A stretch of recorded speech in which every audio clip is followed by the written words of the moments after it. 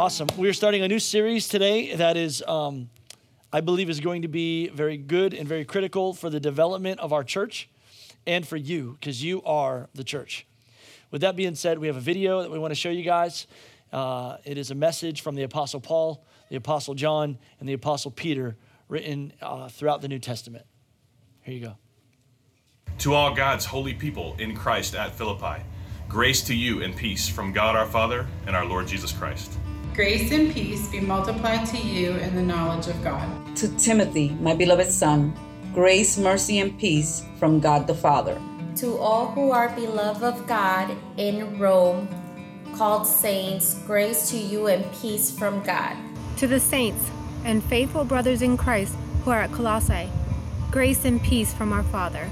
To Titus, my true child, in the common faith, grace and peace from God the Father in Christ Jesus, our Savior. John, to the 7 churches of Asia, grace to you and peace from him who was, who is, and who is to come. To God's elect scattered throughout the provinces of Pontus, Galatia, and Asia, grace and peace be to you in the fullest measure. To the church of Thessalonians, grace to you and peace from God, our Lord Jesus Christ. To the church of the Thessalonians, in God the Father and the Lord Jesus Christ, grace and peace to you. To the church in Galatia, grace to you and peace from God our Father.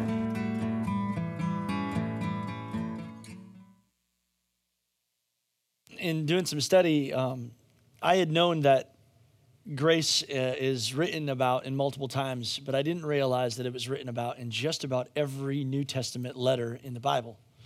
I also didn't realize that more than 75% of every letter in the New Testament also closes with the same address: grace to you, grace to you, grace to you. And so this message, this series is super difficult for me to process. God has done a massive work in me. And so if you're visiting today, I want you to know this is going to be a different kind of service, mostly because I'm a mess. I have cried countless times recently because I am having a really difficult time processing grace. If I was to be completely honest, I don't understand it. And so imagine your calculus teacher trying to teach you calculus if he doesn't know calculus. And that is what is happening today. I am massively overwhelmed with something that I can't define. And it is a message from all of the apostles to you that culturally doesn't make sense. Grace to you.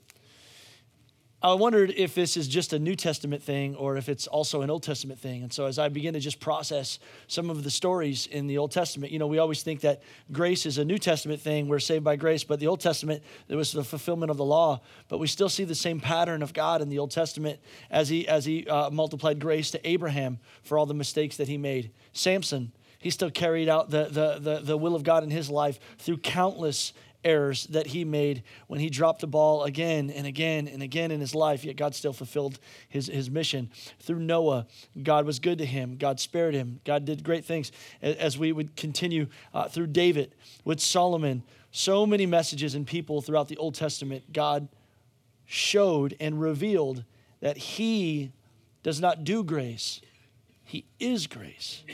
And so it's weird because culturally, I think I struggle with grace because, one, it doesn't make sense to me, and two, it makes me feel uncomfortable. And so I think that I have a good idea of what grace is, and so I'm like, yeah, I got it, check. And then any moment that I have to experience it or practice it or receive it, I'm floored that I don't know who grace is or what grace looks like. And so with that being said, as I looked at the apostles and their urgency to not say it once, but to say it again and again and again and again, they were not hoping that we caught this message. They needed us to understand that this now has to become who we are and how we live and operate. And the problem that I'm experiencing with grace is it's not religion. It makes no sense. And it has to find its way to your heart. or it's meaningless. And so today, I have to say a whole message out of something I'm experiencing right now. Can't tell you how many times I've pulled over on 98 on Bartow Highway crying. And so with that being said, it's going to just be a little cluttered, and you have to kind of navigate through what I'm experiencing today in my heart. Does that make sense? Yeah. I apologize in advance. I'm probably going to be weird. Let's pray. Dear Jesus. Oh, that was weird. Dear Jesus, help.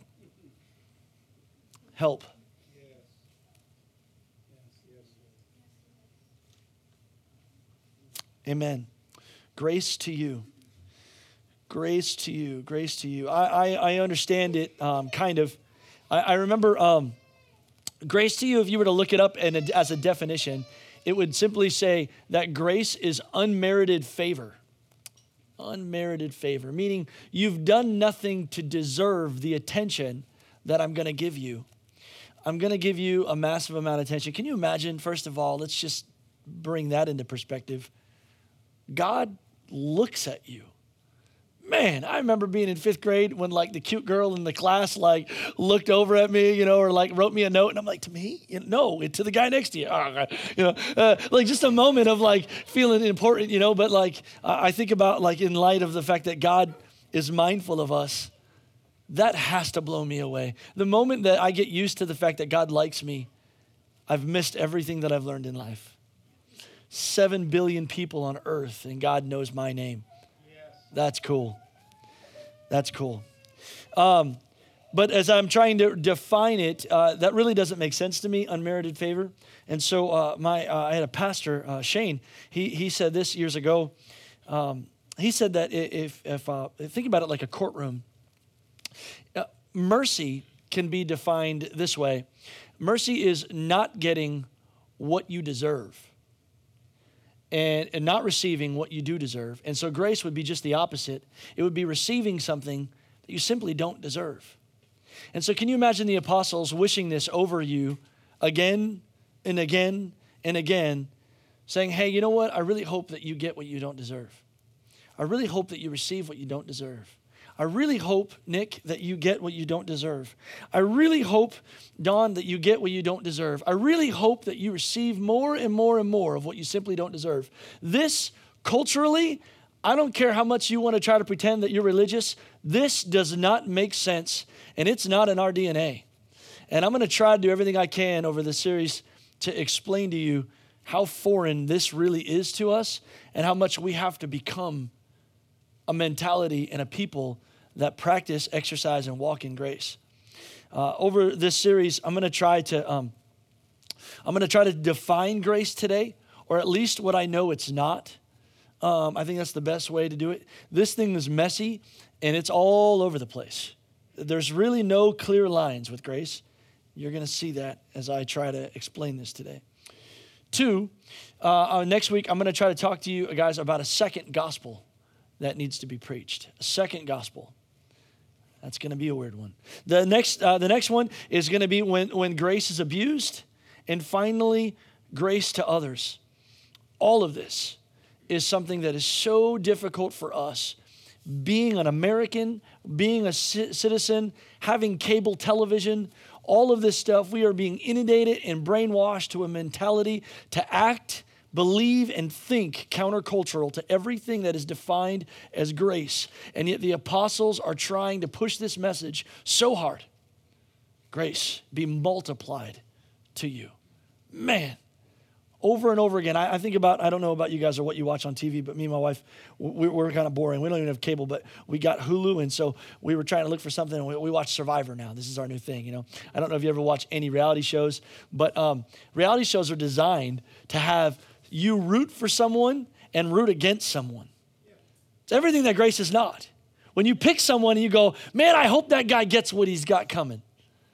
Karma, what goes around comes around, and that guy's going to get it. This is in our DNA. I know that you may not say it. We love, and we just only want good things to happen to everyone.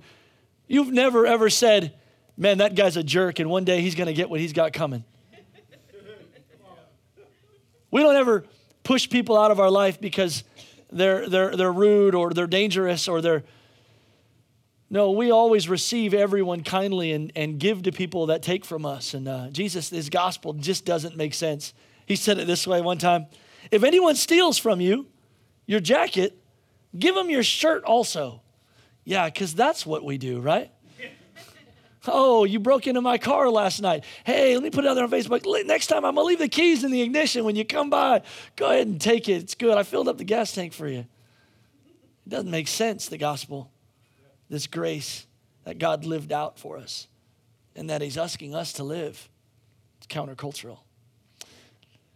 The scripture that I want you to know here today is that the receive something that you don't deserve is based out of Ephesians chapter 2, verses 8 and 9. Next week, we're going to have a lot of scriptures. This week, I don't. I'm really just trying to throw a subject out there on the wall, and hopefully this week, it'll get it in your head enough that you'll think about it, and you'll try to unscramble some of it. But I promise it's messy.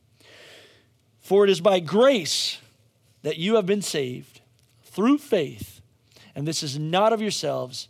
It is a gift from God, not by works, so that no one can boast. This does not make sense. It's by grace that you've been saved through faith. My first point today is that if I was really honest, not even just me, I'm a pastor and I've heard enough sermons to know that I don't deserve Jesus. But I think that somewhere in our DNA, we still believe that we are good. And there's a part of our nature that has done enough good to make up for the wrong that we've done in our life. And we're probably 50% good. And I should get to heaven not because I'm 50% good, but because I know that God loves me, and that grace kind of tips the scale and gives me like 51% good, and the 51% good kind of outer balances, and that's enough that I should get to heaven because Jesus on my side means that I've done more than not enough. And the one thing that I've learned about grace is that I am not good. Now, that's a terrible thing for your pastor to say. I'm not good. And this week, I've had to dive into that thought. What does that really mean? Why are we saved by grace? Because your pastor is an awful person. And I had to think about it like this. Why do we need to be saved at all? Why can't I have done enough things to do good to overbalance the bad? Well, I don't know if you know it, but culturally, if you were to think about it like this, if you were in a courtroom in the United States, but let's not be in the United States, let's be in the courtroom of heaven for a second. Now, standing in a courtroom in the United States, what would happen is if they found out that you stole something, which most of us have never stole before, right? Maybe you have lied. Some of us have even gone as far as to say that we've hated somebody. I don't like that person. That person is wrong. They're even wrong in the house of God. I don't like that person. I don't trust him, and I don't want my family around him. Anyone else ever say this? Maybe it was only your pastor. But what I've learned is that hatred to God is not a sin. It's a crime, and it's broken a law. Imagine standing in heaven knowing that you're a criminal against heaven. Meaning you don't have the luxury now of operating like a citizen, having liberty to go and do what you want. You must pay the fine. Well, I don't know if you're aware what the fine is in heaven when you are a criminal, but it's not like it is on earth where you just serve time, where you pay a fee. You don't counterbalance the wrong you've done with the right. You had to become perfect again. Perfect is impossible. Yet it's something that we're all trying to achieve. Thinking about a courtroom, there's a verse here in the book of James. He said this, for a person who keeps all of the laws except one is as guilty as a person who has broken all of God's laws. That's right. Now think about it like this. You're in the courtroom and they found out that you've stolen or you've hated. But you didn't just hate and you didn't just steal and you didn't just covet and you're not just prideful. I didn't just lust, and I'm not just arrogant, and I'm not just selfish, and I don't just always know that other people have need, but I have want, and I choose to not give. I've not broken one law. I've broken all of them. How many is that you would stand guilty of then, Tim? 613 laws. You broke. I broke. 613 laws. I can tell you today that I am selfish. I can tell you that I am prideful. I can tell you that I do scream at my kids sometimes when they don't deserve it. I can tell you that I lose my cool. I can tell you that I'm not generous. I can tell you that I'm rude when I shouldn't be rude. I've lusted. I've coveted things that you have, that I want, that I desire. Every time I get on Facebook, I realize that I want more than I deserve. I've been rude to my parents. I've not kept the Sabbath. I'm not even talking about the 10 Commandments. I'm talking about the reality that by God's standards, I've broken everything. 613 laws. Can't tip the scale and say that I've fulfilled 613 things. I can't think of many things that I have done right. In our society, just do enough good to outweigh the bad and you're good. But stand in front of a courtroom having broken 3 or 4 or 5 laws. Today I'm going to go a little bit longer in the message, but the way that the nature of this God had put into place, he knew that the penalty wasn't just pay this or serve this time. The way that God designed us to be able to fix the broken area in our life, he had to restore us back to purity. There was an illustration. This is not in my notes. My pastor used to do this years ago. I had a coolest pastor in the world. His name was Patsy, and he broke all the rules, but he was a youth pastor. He was allowed to do that. And he used to take this bottle of water, and he would take just a perfect bottle of water, and he'd put just a drop of urine in it. Just one eye drop of urine. And he'd say, go ahead and drink it. Not a chance, because it was pure, and now it's tainted. Now, if you're Bear Grylls, you have no problem with that, right? But for the rest of us that don't like drinking pee, we got a big problem with that. And the only way God designed a system to get the impurity out of our lives, and it was through innocence. So what we would do as a family, I know that some of you have never experienced this before, but I need you to understand, this is every day. Once a year, the family would go and buy a lamb or pigeons, whatever they can afford, and they found a lamb that they knew was innocent and perfect. And they prayed all of their sins over this perfect creature. Now imagine standing in front of innocence knowing that you lied, you stole, you had the affair, you lusted, you thought the negative things, you were rude, you didn't pray, you didn't go to church, you didn't read your Bible. It was you, it wasn't anyone else. God wanted you to do something and you didn't do it, and you've got to pray it over. This animal didn't do anything wrong. Now, we're not killing it and taking it home to eat it later. It's dying for no reason other than that I'm done wrong. And you and your family march that beautiful lamb down to the church where they slaughter it. And its innocence changes you. The idea of sacrifice wasn't for the purpose of sacrifice. It wasn't even for the purpose of just shedding blood. It was so that it would prick our heart. We would understand that something that was innocent, I did wrong, and I choose to not do wrong anymore because I don't want to do this terrible thing of hurting this animal, and that it would change us. I don't want to be that way anymore. Does that make sense? I'm going to go to the handheld.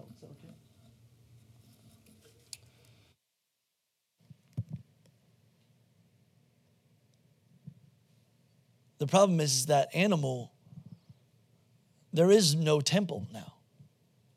That animal is Jesus. He is the one that took on the sins of the world.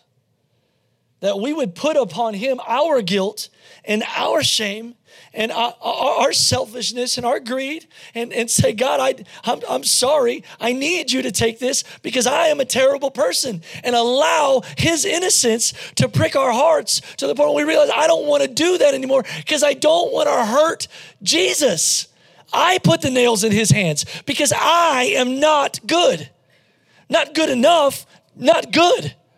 I needed him to die for me. And the worst part is, now that I know Jesus, I still do terrible things. 613 times I've broken the law. I'm not good. Grace to you. It's not that you're good enough. I don't know if you understand the concept of eternity, but it's not my house that was built. It's not your house that's built. You don't get to say who goes and who comes. He does. It's his house. He builds it. And he says, if you want to come, you have to come through the way of Jesus. He is the way, the truth, and the life. And no one will come to the Father but through the Son. Whosoever loveth, for God so loved the world that he gave his only Son, that whosoever believeth in him should not perish. The first reason why I struggle with grace is because I feel like, honestly, I'm good enough. Second reason why I struggle with grace is because it's free. I don't like it to be free. I got to be honest. I feel like when I do wrong, and I know that I do wrong, I want to be punished for it. Like, I feel like if you'll just be mad at me, then we can, like, I can pay a penalty, but I've never known love like this before. See, I grew up in Pennsylvania, in cold country, and where people work, and they work hard. They work real hard. My mom was a single mom, and she had 3 jobs. And I remember my mom every day, and so now I got this work ethic inside me. It's terrible. I have a hard time receiving anything that I didn't pay for. I can remember a time about 3.5 years ago where Teresa and I, we were in a bad spot. Our AC broke down. And it broke, and we were going to need a new AC, a new ductwork, new everything. And it was going to cost about $10,000. And there was a member of our church that loved me enough. Somehow they found out about it, and they approached us and said, hey, we want to give you $1,000. Taking that check out of their hand was the hardest thing in the world to me because I didn't know why they did it. But I didn't want it because I didn't earn it. I didn't deserve that. It was the right thing to do is for me to go and fix what was my responsibility. See, we're taught from the ages of a little kid. If you finish your dinner, you can have dessert. If you get these grades, then you can have this reward system. We're taught and inundated a reward system all of our life. Do you see this wonderful stick of gum? You can have it if you pay this money for it. Whatever it is you want, you can have it. You just got to have this price. But free is difficult. It's like going to a friend's house during any time of December. If they bought you something, oh, it's a terrible feeling if you didn't get that memo beforehand that we're exchanging gifts. I didn't know. You didn't give me a memo. This is not, I don't want it. Take it back. Just keep the money. It's not fair. Like, it's not fair. I don't want what you're giving me right now. I feel uncomfortable and I don't like it. Maybe, am I the only one? Free is difficult. Now, if we found out today that underneath everyone's seat, I hit a magic number. And if you look right now and your number is 34, you win $1,000. No one has a problem with that. Caleb, why? Because it's wonderful. Because I won. I did something to deserve it. I don't know what I did, but if I won it, it's great. But if you're giving it to me and I have to pay nothing for it, I don't like it. It's free.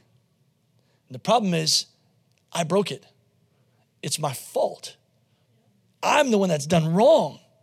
And many of us, this is not just me, but I know so many people that attend our church that when they sin, when we sin, when we're yelling at our kids, or we get into a fight with our spouse, or we angry at our boss, we don't want to talk to God then. We want to wait until we're a good person again, until we feel Christian enough to approach God again. until I read my Bible today. Or it's hard because I can't go to church. Some of us struggle putting our hands up and worshiping God because we know we didn't read our Bible all week long. Someone's going to look at me and go, well, that guy's a hypocrite. We're all hypocrites, Jack. None of us are like Jesus. We're all trying to become like Jesus. And the problem is if you're waiting to the day that you earn righteousness, you'll be waiting a long time. The Bible actually says if you want to work for it, your works, they're terrible.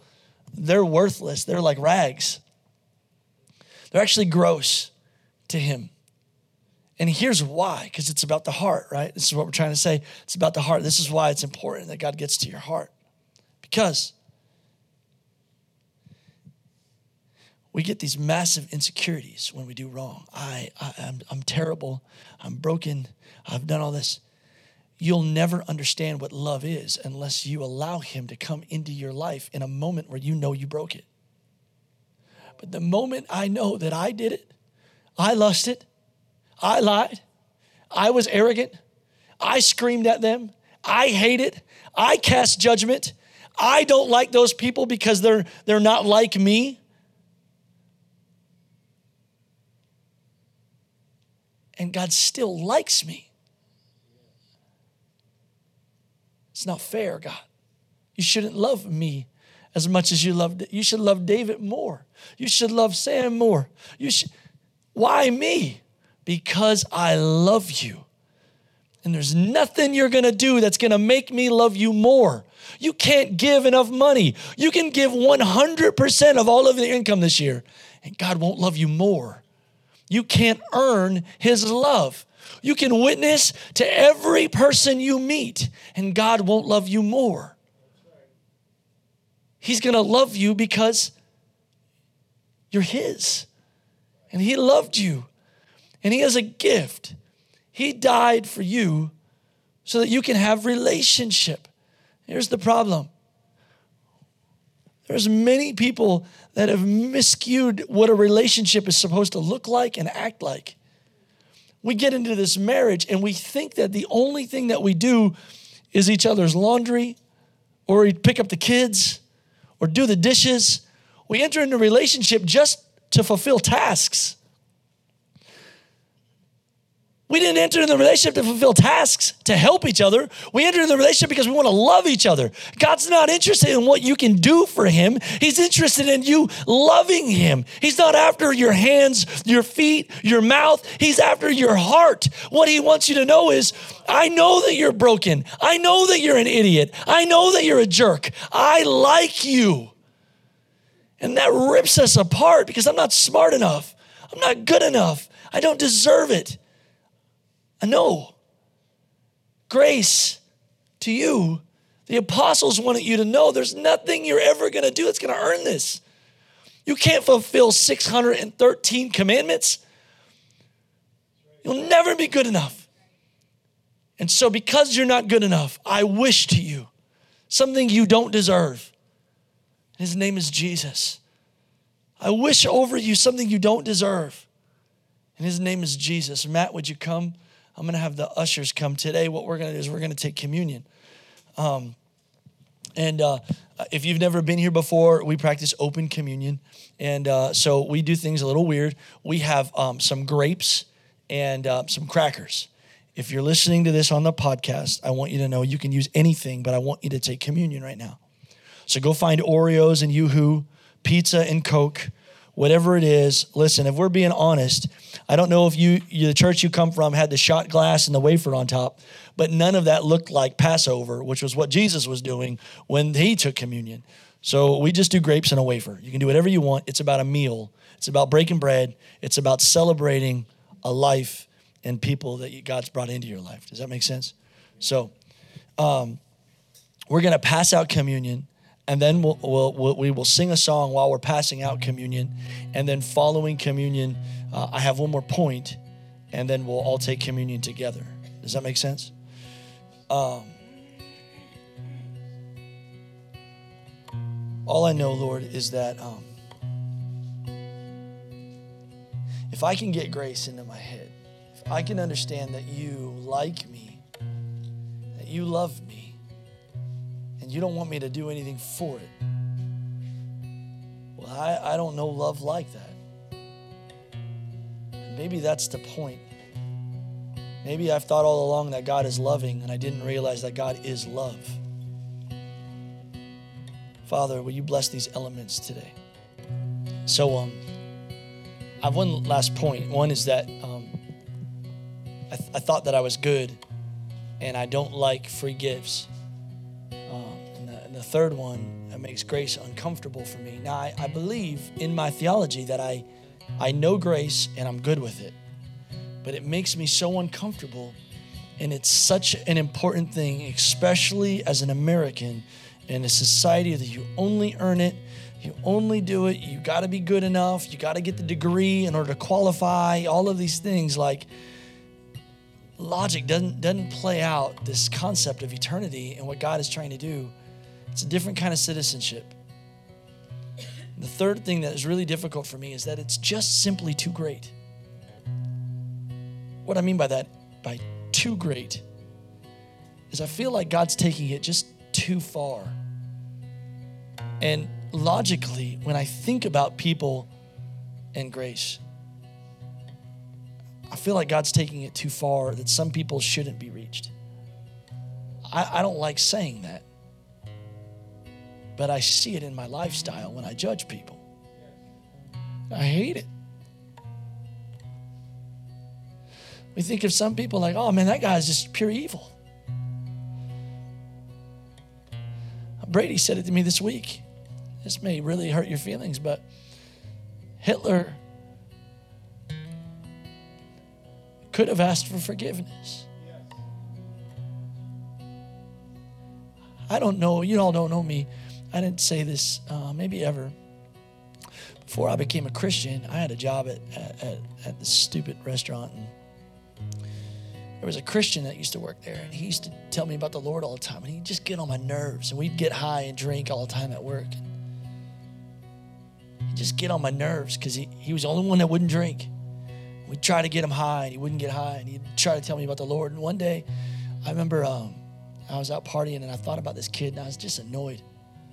I talked to a whole bunch of my friends going back to that restaurant,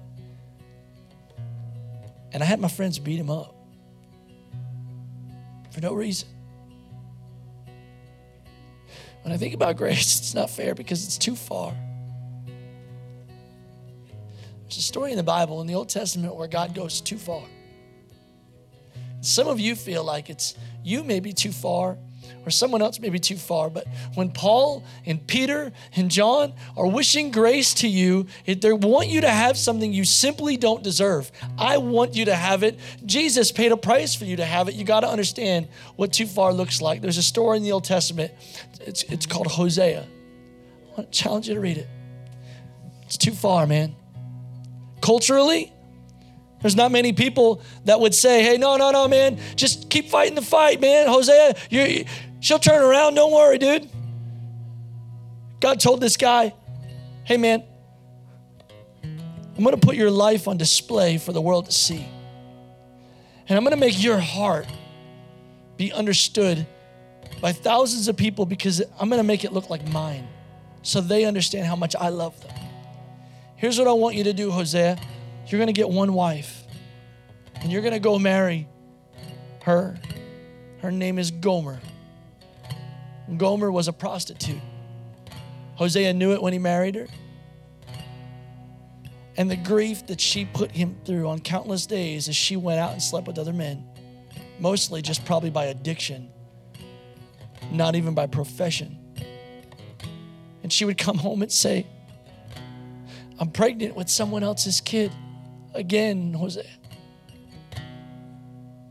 In the world that we live in, we go, nah, man, that's too far.